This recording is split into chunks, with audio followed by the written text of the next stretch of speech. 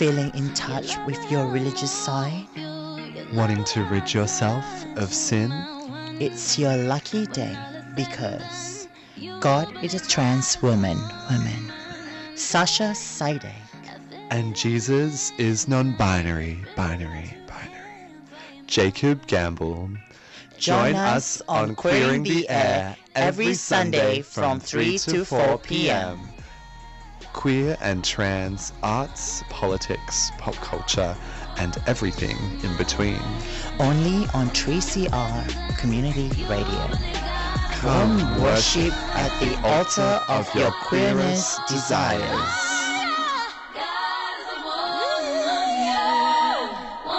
It lingers when we're done. You believe God is a woman. We would like to acknowledge that this event and all of the work that we undertake as a crew happens on a stolen land. We wish to acknowledge the Wurundjeri people of the Kulin Nation and the traditional custodian of this land we call now Melbourne. We pay respect to their elders past, present, and emerging. Always was and always will be Aboriginal land. We also would like to extend our respect to our trans elders past and present. A respect to those trans elders and respect to everyone out there today at the Midsumma St Kilda. I know I'll certainly be heading there later. You're on 3CR listening to Queering the Air. My name's Jacob. I'll be taking you through your next hour. And today we've got a very exciting program for you. I'll be chatting to a little local celebrity, as I would describe. Up-and-coming superstar, Lion, singer-songwriter. They've just come off the back of headlining the Midsumma Carnival a couple of weeks ago, and what a fabulous job they did. So we're going to be having a chat with them, and we're also going to be hearing from a couple of artists, curators, about what are some of the commonalities between the sci-fi cult classic Frankenstein and a queer person. Well, you'll have to stick around to find out, but I'll tell you now, we spoke to CJ and ZJ, who are both curators of an exhibition running through for Midsumma. It's happening a few doors down from us here at 3CR at Smith and Gertrude Gallery. So we're going to be hearing all about that very, very soon. Welcome to the show. Thanks for joining us. We're going to jump to a quick track now. We'll be right back.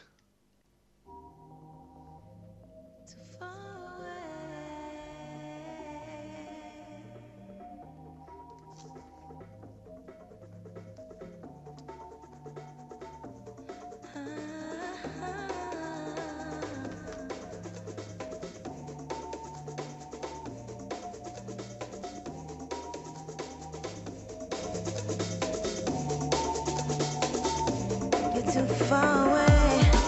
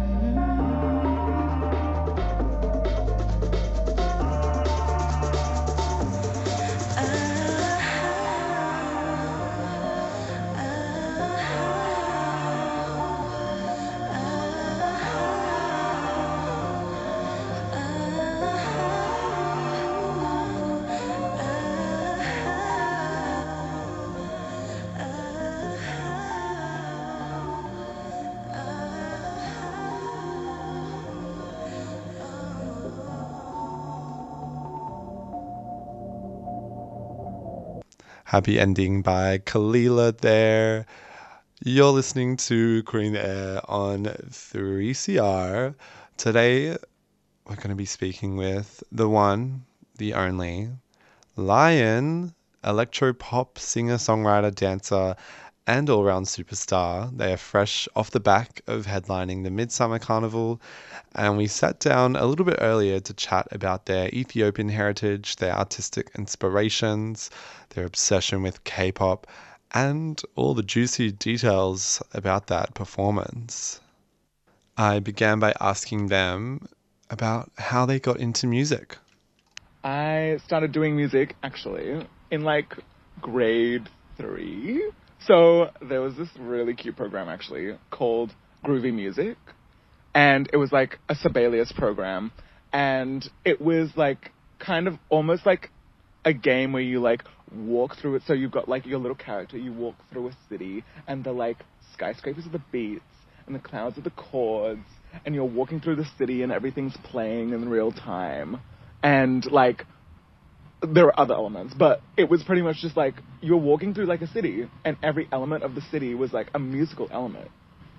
It was so sick, and I was obsessed with it. Okay. So I started with that, and, Can we retrace as well? Sorry, so you're in year 3, yeah. Your teacher takes you out of the classroom, and you go for a walk around the city, and are you wearing headphones, or, you know, are they... Okay. Yeah, so this is like a game like on the computer. Oh. Yeah. Did you think this was in real life? I literally thought you were walking around like Melbourne CBD, like, okay, so it's a game on a computer, and each different part of the city represents like... Yeah, different musical elements like bass, chords, beats, etc. Yeah, I started with that, and I started with like producing, and like I was so into like dubstep, EDM, trance. I was so into all of that. I was like, how do they make those sounds? I need to know how they make the sounds. So I started with groovy music, turned to an online program called Soundation, which is like free, and I just started learning how to make like dubstep synths, and like I started learning different genres of EDM, and that's how I kind of that was my kind of way into music. And then from there, I got into, I think the next thing was I got into musical theatre. And I was so obsessed with that. My first thing was ensemble in Joseph and His Technicolor Dreamcoat. Love. Which is great. It was such a vibe. I remember I loved just the atmosphere and the community that musical theatre brought. And I was just like, oh my God, I've got to keep doing this. So at my local theatre, Beaumaris Theatre, I just did all sorts of different musicals. I did The Little Mermaid. I played a little King Triton, which is super cute. I played in this musical called 13. And 13 the Musical. 13 the Musical, yes. I've seen it. Yes, it's so good. After, like, I had my kind of, like, musical theatre kind of phase, I was like, this is really awesome, but I feel an urge to express personal things through my music, through music and art in general. So I started to like focus more on songwriting, I guess, in like mid-high school. And from then, I'd say early high school. So I was like, okay, cool. Let's just feel into this journey and see where this takes me. And I actually really like the catharsis of expressing emotions that were maybe taboo or were more negative or that I couldn't feel like I could express in words. So that's kind of what drew me to songwriting more, and that's where I could like mash my production skills and my songwriting together, and it became a thing. But yeah, so that was high school, and I was like, okay, I'm really into songwriting, I'm really into this in general. And I think around year 10 is when I started dance. So that was when moving became a thing, but I didn't put those two together yet until like uni. So I was like pretty much, actually no, it was like the end of year 12. End of year 12, someone introduced me to my first K-pop video.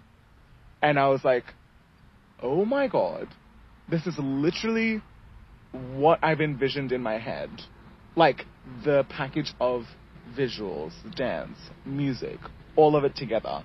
It's just a package deal, and it's like almost like an unsaid thing that everyone's doing. So I was like, okay, so this is just the norm.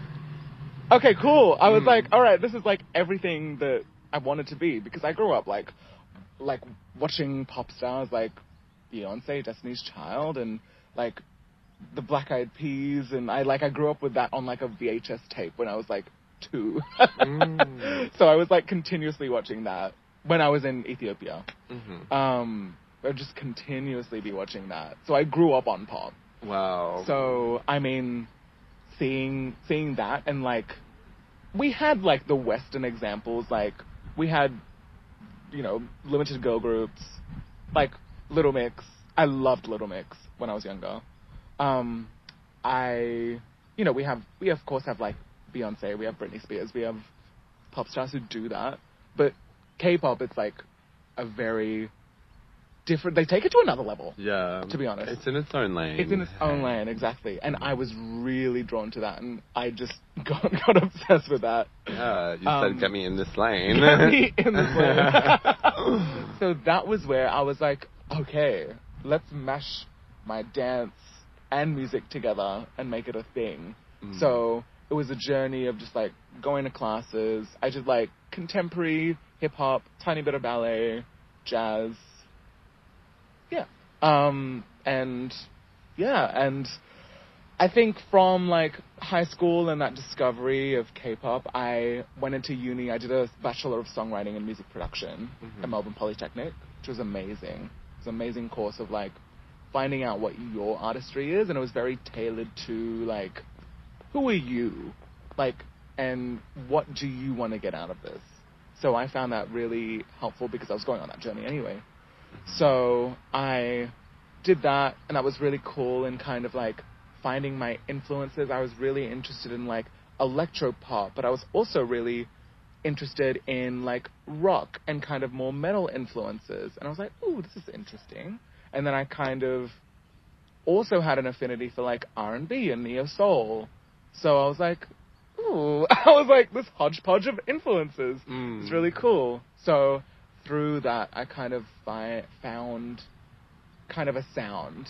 And like halfway through uni, that's when I signed with Tomboy Records. And the way that my manager Lex actually got introduced to me was actually so random and funny, because one of my friends was just like sending one of my music videos around to different people. They were like, check this bitch out.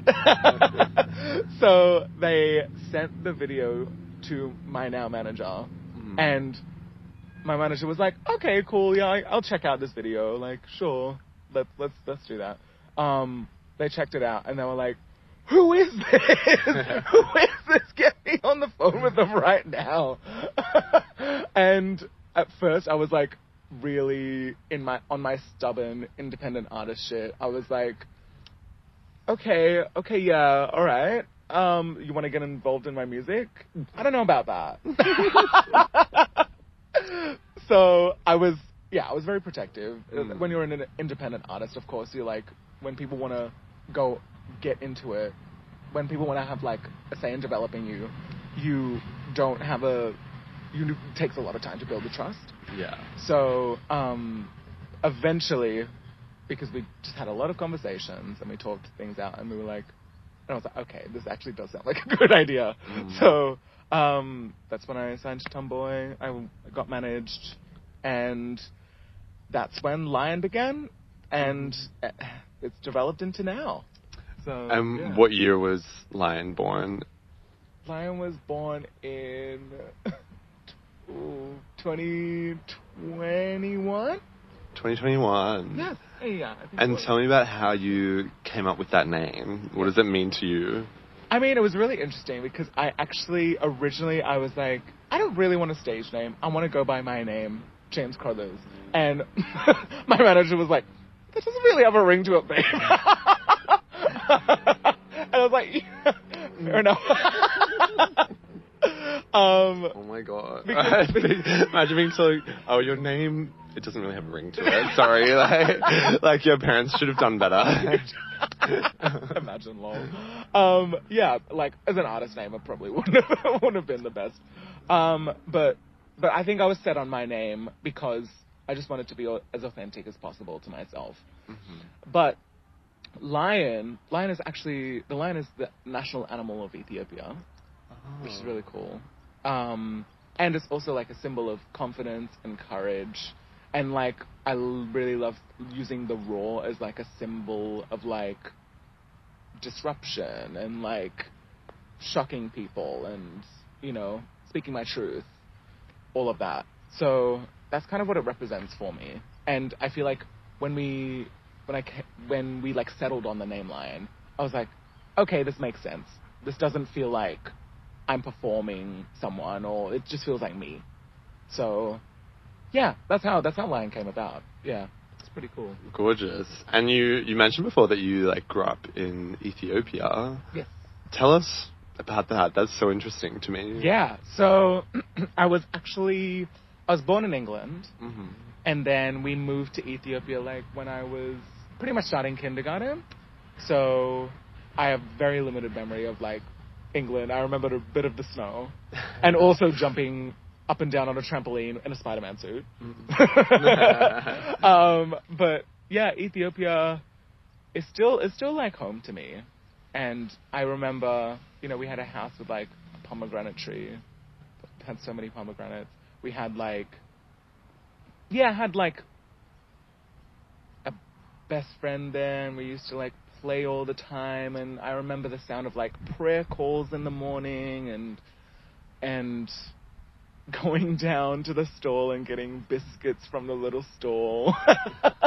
Little memories like that is like I'm really fond of, especially now. And I haven't been back in a while, but it's still, when I go back, it's still very much I'm like, okay, like I'm back home, which is really nice. And I think Ethiopian music has always been a part of my life, no matter where we've been. So Ethiopian music definitely like influences the way that I write and the melodies that I make and so many different elements of my music, which I think is a really important kind of tether to Ethiopia. It's like an important kind of connection. The music will never leave me. We've been listening to a chat with singer-songwriter, dancer, Lion. Now we're going to put on one of their tracks. This one's called Attention. And just a warning, it's got some explicit language. Enjoy.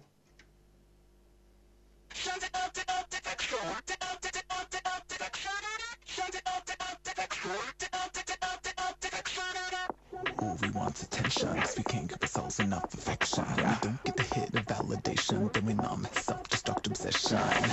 Honey, don't you play dumb. Yeah, that's for the likes and never dress up. The kid who just wanted to be loved, wanted to be hugged, wanted attention. Scroll, reckon up the screen time. Stop, look at me run wild. Setting up the standard so high that we'll never ever reach it. So type in the attack. I am not this, not dead. We want attention, so we can't give ourselves enough affection.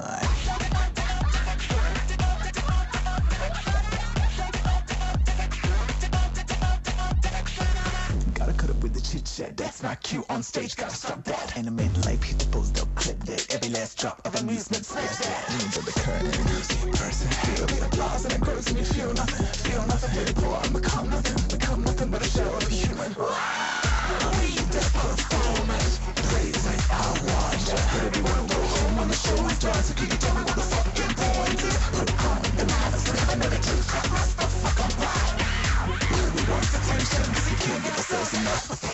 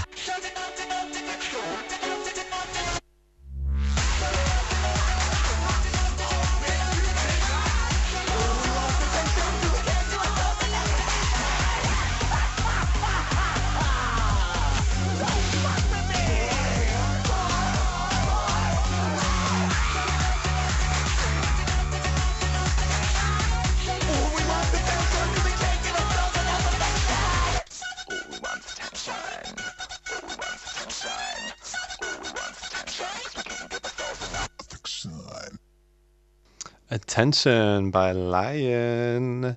You're on 3CR Queen the Air. If you didn't already know, we're hearing a chat that I had with Lion, who is a queer alt electro pop artist. A little earlier, we're going to jump straight back in. Are there any experiences that were really formative for you, not only like through a personal lens, but also through like an artistry lens? Ooh. I feel like... Ooh, there are so many. There are actually so many. If you had to pick a top 3 or top 2. Okay. Top 2 is good. Okay, I'll do a top 2. I feel like when I went to Korea was a really cool one. Because obviously we talked about how I had my love for K-pop. Mm-hmm. And I went on a group friend trip to Korea. And I went to one of the really famous... Old were you? This was 2020, so literally just before lockdown. Right, yeah. Just before lockdown, that was crazy. So that was, when I was how old am I now? 18? Yeah, 18. Yeah. Wow. Yeah, which is really cool. Yeah. So I went to one of the famous dance studios in Korea that I had loved and had seen so many YouTube videos of. And I got taught 2 classes there, and I was like, oh my gosh, this is amazing. And I also went to an award show, a K-pop award show. So I got to see most of my favorite groups live, which was crazy. So many of them were performing at that particular award show, and I was just in the crowd, because in Korea, it's kind of a thing to only cheer for your group that you're into, and the other groups they don't really cheer for. Oh. Yeah, which is pretty brutal. Yeah. But yeah, just different culture. And I was just screaming the whole time for every single group. And it must have been really funny for people to be looking back what is this bitch on? But I feel that was really formative in the way of oh yes, this is definitely what I want to be doing and the direction that I kind of want to be going in. Where I have my choreo, I have my... even in terms of, music, the music is so multitudinous and it varies so much. There's so many different changes and different sections and different, ear candy moments that happen in, K-pop songs that I'm always fascinated with, and production techniques that I'm that's so cool. It's just so sick. So... I feel that really cemented for me. I was okay, this is definitely the direction that I want to go in and where I want to take my artistry and especially my live performance. And were you a part of any K-pop dance groups or anything back here? Yes, I actually was. Yeah. Love it. Tell me more. So this group called Audacity, with an ass instead of Audacity. Yeah. We formed that in I think it was in 2020. Yeah. And was it in 2020? In it now, I'm kind of in it, kind of not. Right, we'll say she was a part of it. Yeah, exactly. Yeah, just because I'm focused on, of course, my live performances as Lion and everything, so kind of tape it off a bit in terms of that. But we started that 4 of us, 4, 5 of us, and we did a bunch of covers in and around Nam and in Queensbridge Square, outside of the State Library. We'd done different covers and filmed them and put them up on our YouTube channel and all that, and that was amazing. It was amazing to get to be a part of projects and get to lead different dance projects and inject some of my own choreo into it too, which was really cool. I feel that was a really cool kind of community experience of people who also love to dance. And that was kind of my first taste of... Because now I, lead my own choreo and teach my own dances and everything. That was kind of my first taste of that kind of dance side of things and learning and teaching people and all the different processes that go into finalizing a dance performance. That's kind of like my boot camp in terms of that, which was really cool. But yeah, so yeah, that was really fun. It's really fun doing K-pop covers. And of course, we have to talk about Midsumma Carnival. Yeah. You headlining. So proud. I mean, what was that like? Thank you. I mean, it was just so many different emotions at once. It was exhilarating. I mean, I vividly remember, because I feel like this is like, I've never really had a performance where I've had so many elements to my outfit, and I've had like really a spectacle in how I'm dressed. Because like, I wear bodysuits and all that. But this was like a first in terms of like, I had laser glasses on, I had like a crown on, I had like an LED light up corset. So there were a lot of elements that were, that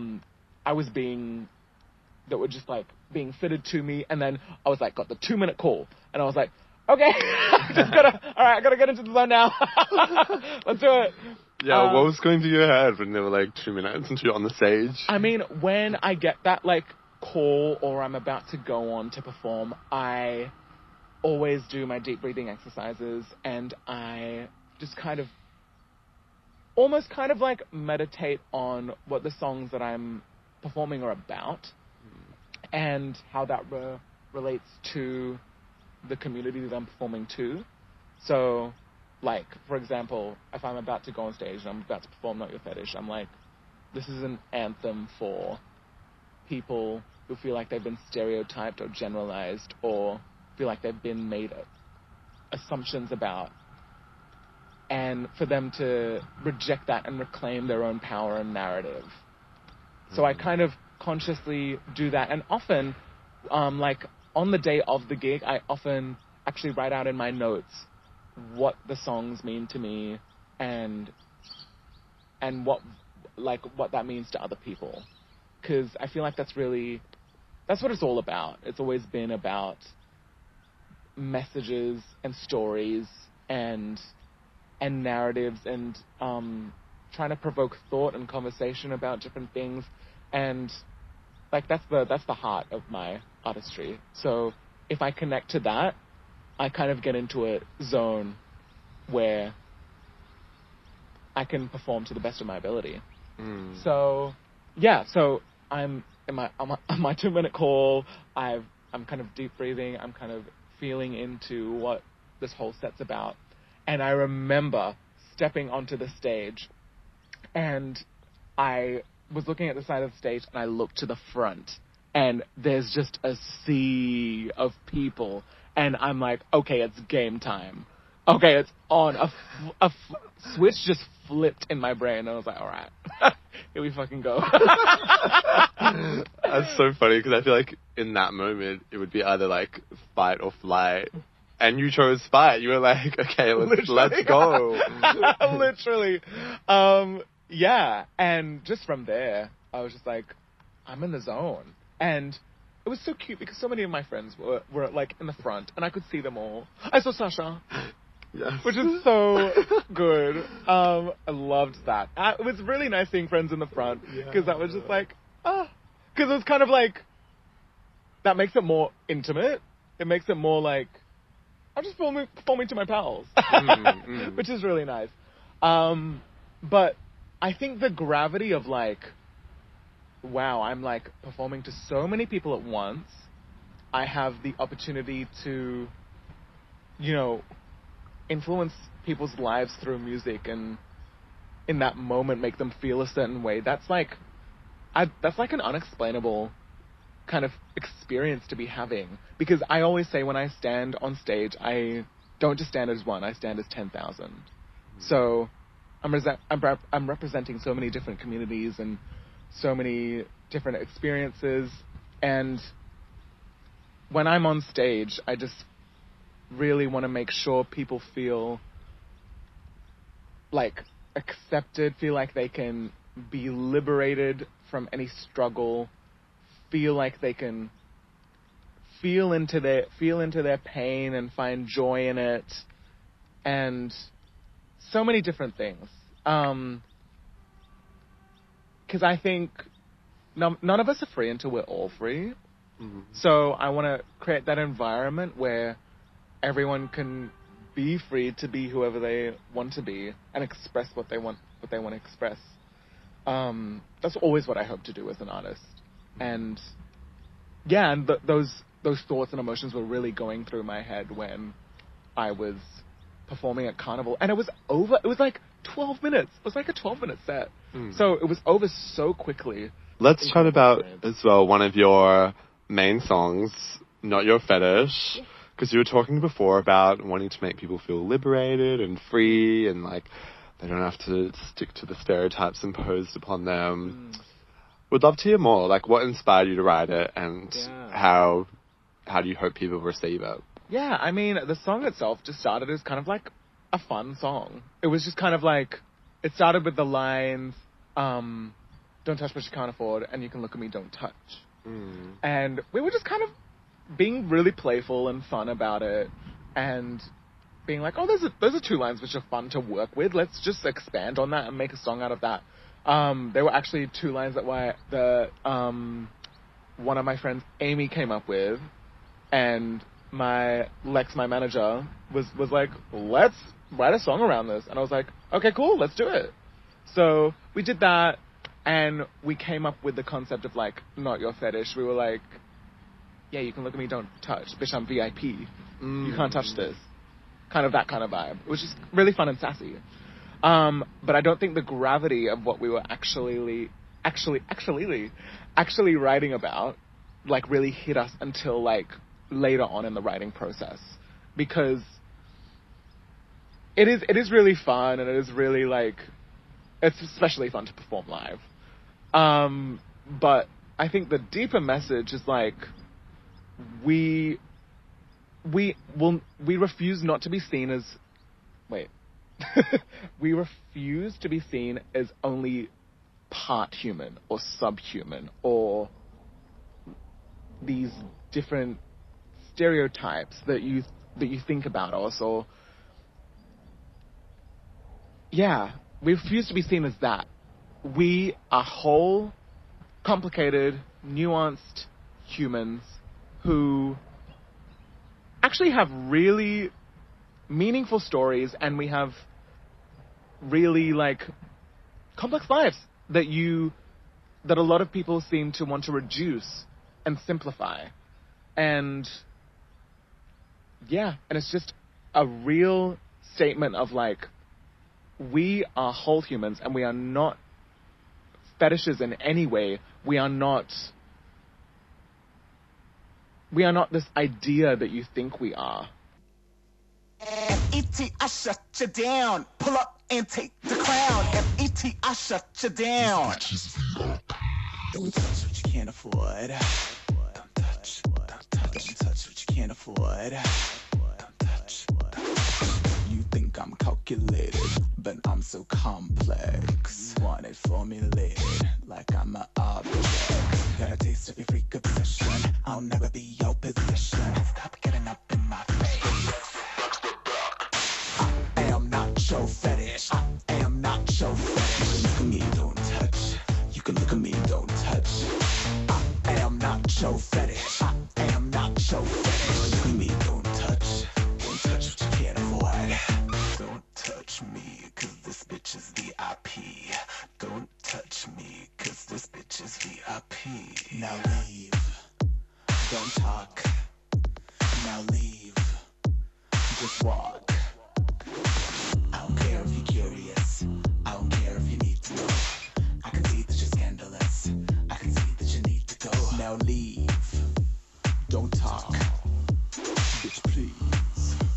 Just walk that walk. Cause I am not your fetish. I am not your fetish. Look at me, don't touch. You can look at me, don't touch.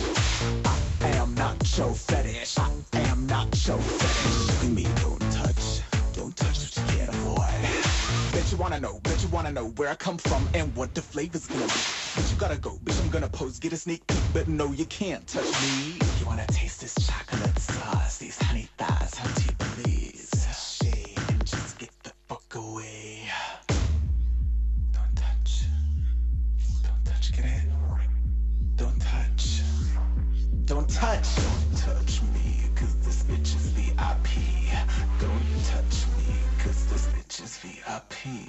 I am not your fetish. I am not your fetish. You can look at me, don't touch. You can look at me, don't touch. I am not your fetish. I am not your fetish. You can look at me, don't touch. Don't touch what you can't afford. F.E.T. I shut you down. Pull up and take the crown. F.E.T. I shut you down. Just me out here. F.E.T. I shut you down. Pull up and take the crown. F.E.T. I shut you down. That one was Not Your Fetish by Lion. And we just finished up having such a wholesome chat with them. They're just such a bundle of pure, wholesome joy. And I wish nothing but the best for them in their artist journey. So exciting to see them headlining the Midsumma Carnival.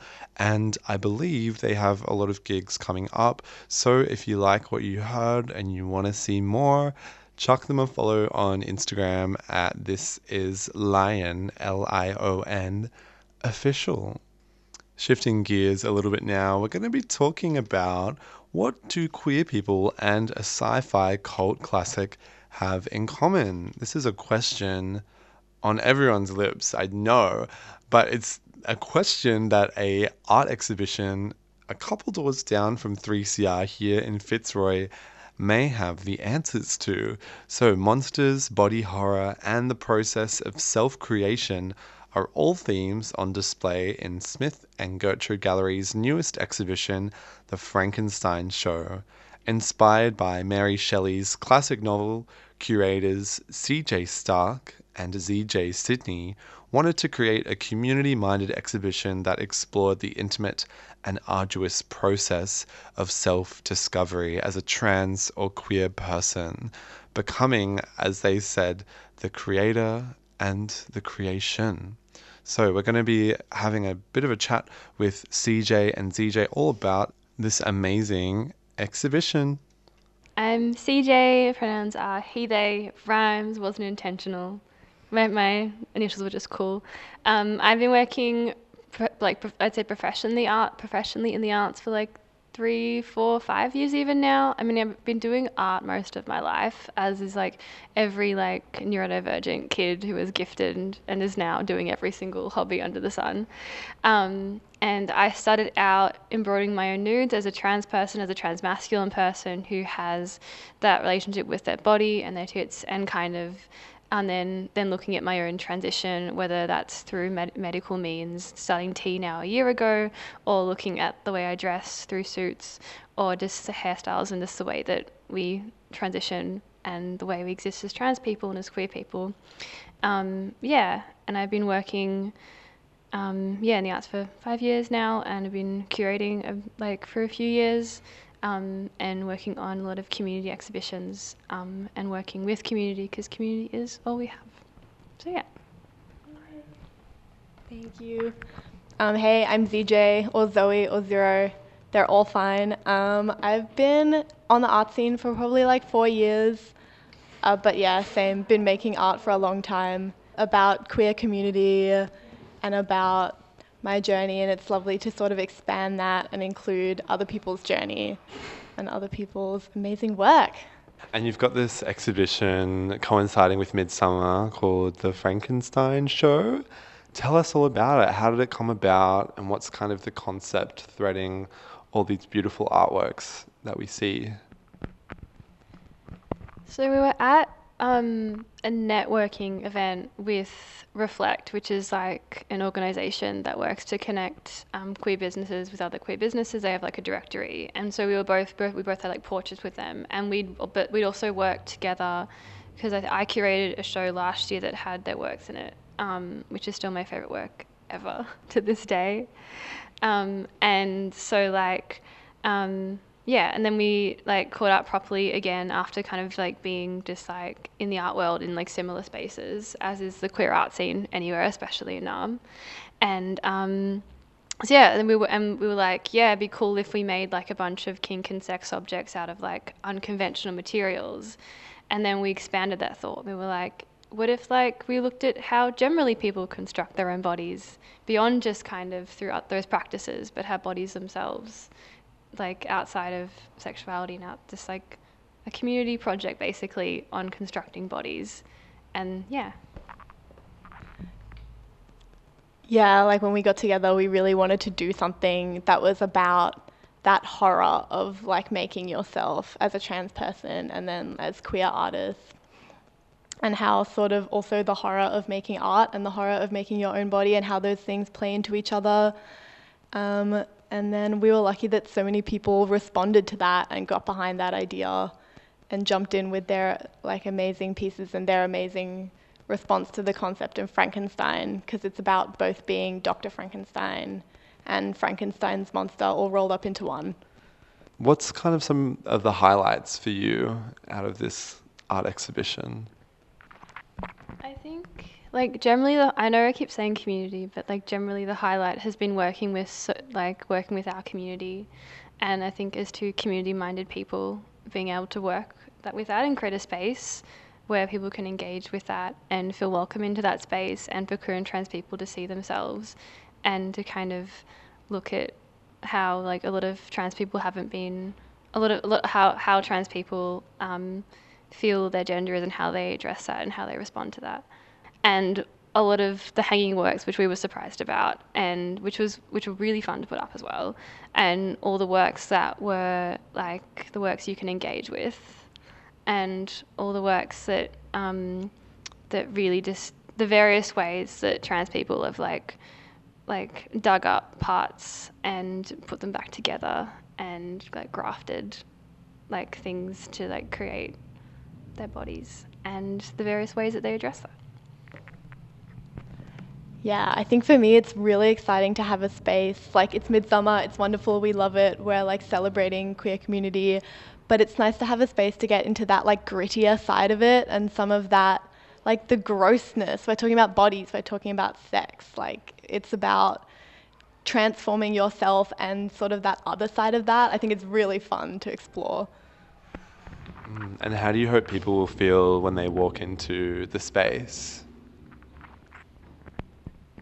I think like seen and understood, and like to feel like they're among people like them who understand them, and that to go in and just see all these works and to have it resonate, and I think but to also notice the monstrous parts of it and those horrors and the parts that that aren't always viewed as beautiful, when in reality for every single trans person and the chosen family that surround us, they see that as beautiful, but also taking that narrative back as well to like consider how we're often perceived.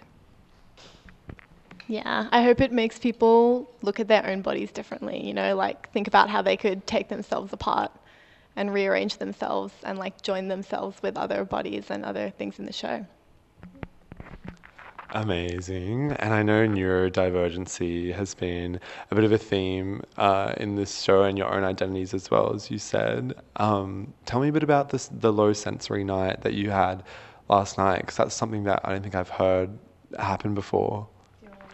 If you feel comfortable. Yeah, we were so excited to have that. I'm autistic and I have ADHD, and so a lot of art openings are terrifying for me. Like, often, like, if I'm going even to an art opening with any friends, I'm like, I need you to hold me the whole time we're here, which is not a bad thing. I love my chosen family, they're everything to me, but it's nice to go into a space and feel really calm, and that's what we wanted with Low Sensory, because it started off with another exhibition that was at another venue, another trans exhibition where they had this low lighting, and ever since then, and ever since like every exhibition that I've been involved with where I've been able to do it, I've been like, we've been able to do it, we've been like, we need something so that neurodivergent people can come in and feel comfortable and not feel overwhelmed by lots and lots of people and loud music.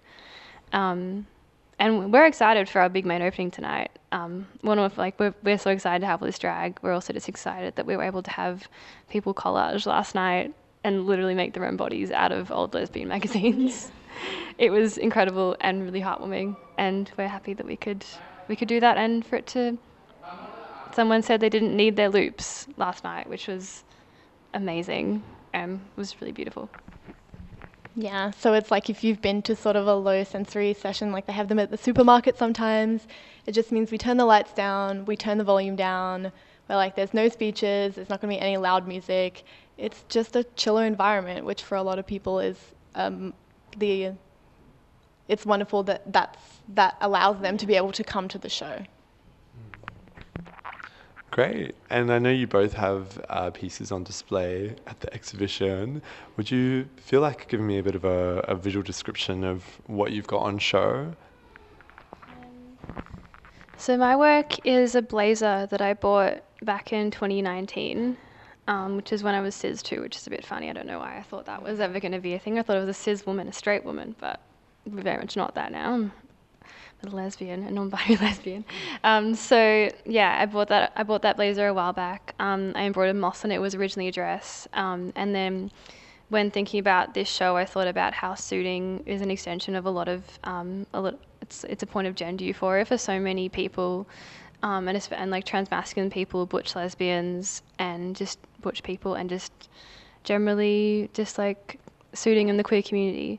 And I embroidered top surgery scars onto it to look at that part of changing your body, obviously. And I also had like period blood there to look at kind of the idea of like periods as monstrous, and then trans-masculine people and trans men who still have periods, and like body hair and all those things that are so much perceived as ugly. When in reality they're not. They're beautiful, they're incredible. But that's what my artwork is about, and just looking at how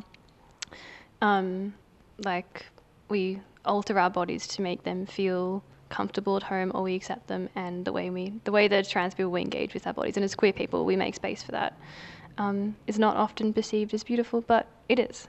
Yeah, that's my work. It's called Frankenstein's Tea-Boy. My work is in the toilet, because I love to have art in the toilet at a show. It's called Richard, and it's a nude portrait of someone in a rainbow ski mask with a rainbow crocheted strap-on, holding a massive pair of bolt cutters. Yeah, and I'm also doing a drag performance tonight, so that's what I'm doing in the show. Can we unpack Richard a little bit more? Because this is so like this is so unique to me. A portrait in a toilet. Why the toilet? And tell us a little bit about, what this nude portrait kind of means to you, how it ties into your own personal journey. Yeah. It's not my nude, it's just a nude I shot. I don't know how to convey that in a sentence, but oh well, I guess I did.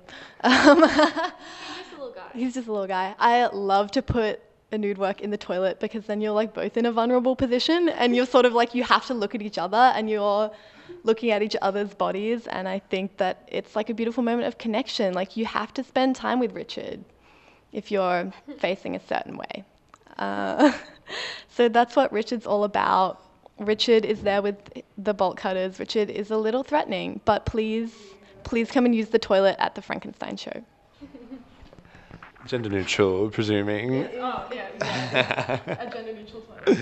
Incredible. And do we have any other final comments to add? We are just I had a little cry this morning, because I was like, this is so exciting that I get to work with so many cool trans artists and curate it with CJ as well.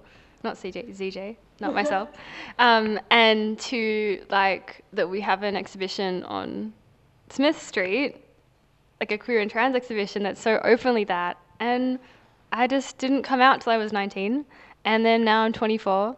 And Smith Street was where I kind of discovered my things at Thursgays and all the things. And Thursgays isn't the same, that's another thing. But yeah,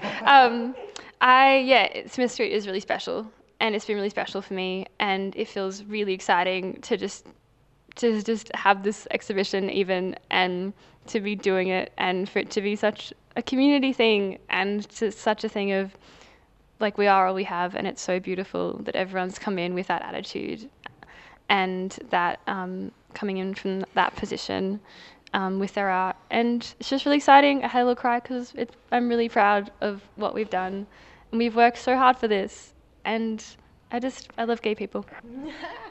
Good final words.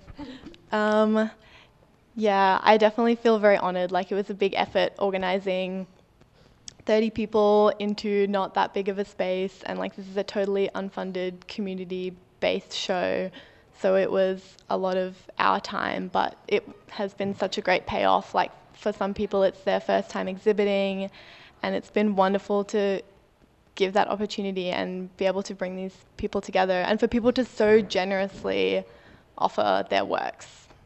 Yeah. Amazing. Thank you both so much, and best of luck for your opening night. Thank you. I really have to run and get dressed. Yeah. I'm so sorry. That was CJ Stark and ZJ Sydney, the curators of the Frankenstein Show, and also just the most adorable people you'll ever meet. Like, pure wholesome energy. ZJ was halfway through putting on a drag phase and still took the time to come speak with me. And CJ was just so accommodating. They were both so warm and welcoming. So yeah, I would highly recommend get along to the Frankenstein Show. It's at Smith and Gertrude Gallery, and it's on until the 12th of February. Also happens to be on that day, the 12th of February, which, if you didn't know, is the Victoria Pride Street Party. So have a little boogie on the street and then come and see some amazing art from local queer and trans artists. You can see monsters, body horror, all sorts of different mediums. While I was there at the opening night on last Thursday, I also had a chance to speak with two of the artists who are exhibiting in the exhibition.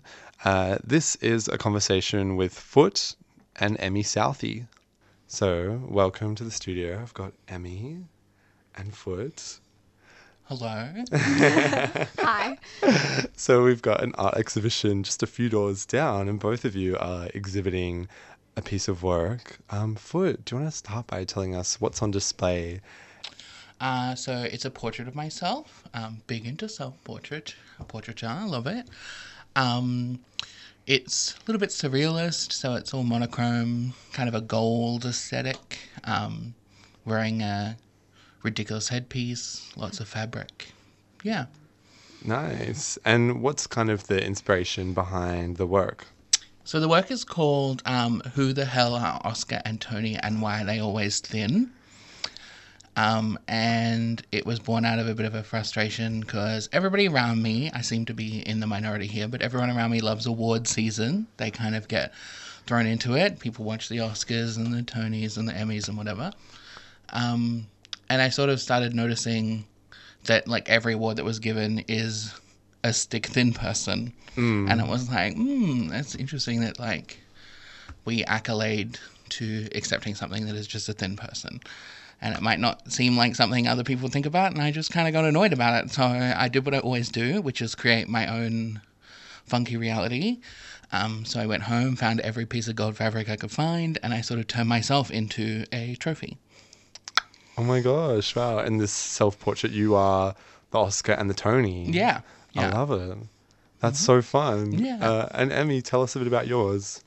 My piece is like a screen printing collage that was site specific, so I glued and nailed lots of it to the wall, and a lot of it was like dual tone printing of images of myself that my partner took, of me in more femme outfits, which is just not really me. So it was me kind of like trying to break outside of my like what I normally like to wear. Nice. And tell us a bit about the inspiration. What drove you to create this? Similar to Foot, I was in a state of annoyance. That's where it all begins. I felt myself making a lot of work that was really abstract, and I felt like I was dancing around trying to make art that was queer and that was me. And the piece is called Gender Fuck, Fuck Gender. So I kind of had a moment where I was like, I've had enough of trying to make like really abstract, like funky art that people really need to read into, and was more like, I'm just going to take photos of myself, which I feel so uncomfortable doing, and then like go from there and just make things that feel direct and like straight to the point. Nice. And how do you hope people will feel when they see this? I hope that other queer people that are also annoyed share their anger and annoyance and feel yeah, you know, comfortable to break out of their own, what they expect themselves to be and what others expect them to be. Just a bubble of queer anger and annoyance. Absolutely. Self-liberation. For sure. I'm into it. And Foot, how do you hope people will feel looking at your self-portrait? Yeah, it's an interesting question because I always... self-portraiture is an interesting thing, and I feel like I sort of send pictures of me out in like ships and hope that people catch on to what I'm trying to say. But my work is all about asking a question, like asking people to join me in my kind of Delulu reality where things are a little bit more liberated, things are a little bit more interesting and a little bit more colourful, I suppose. Us to start. Just similar, I think we both work under the guise of pretty images that are really just a protest. And I think that I'm kind of getting people to come in and think more constructively about the world around them. It's Midsummer, a time of celebrating queerness and transness and whatever you are. What message would you have for your communities? I don't know. Be yourself. Enjoy being yourself. Don't give a fuck what other people think. And take lots of photos of yourself. Absolutely. If you take 1 million, one of them's got to be good, right?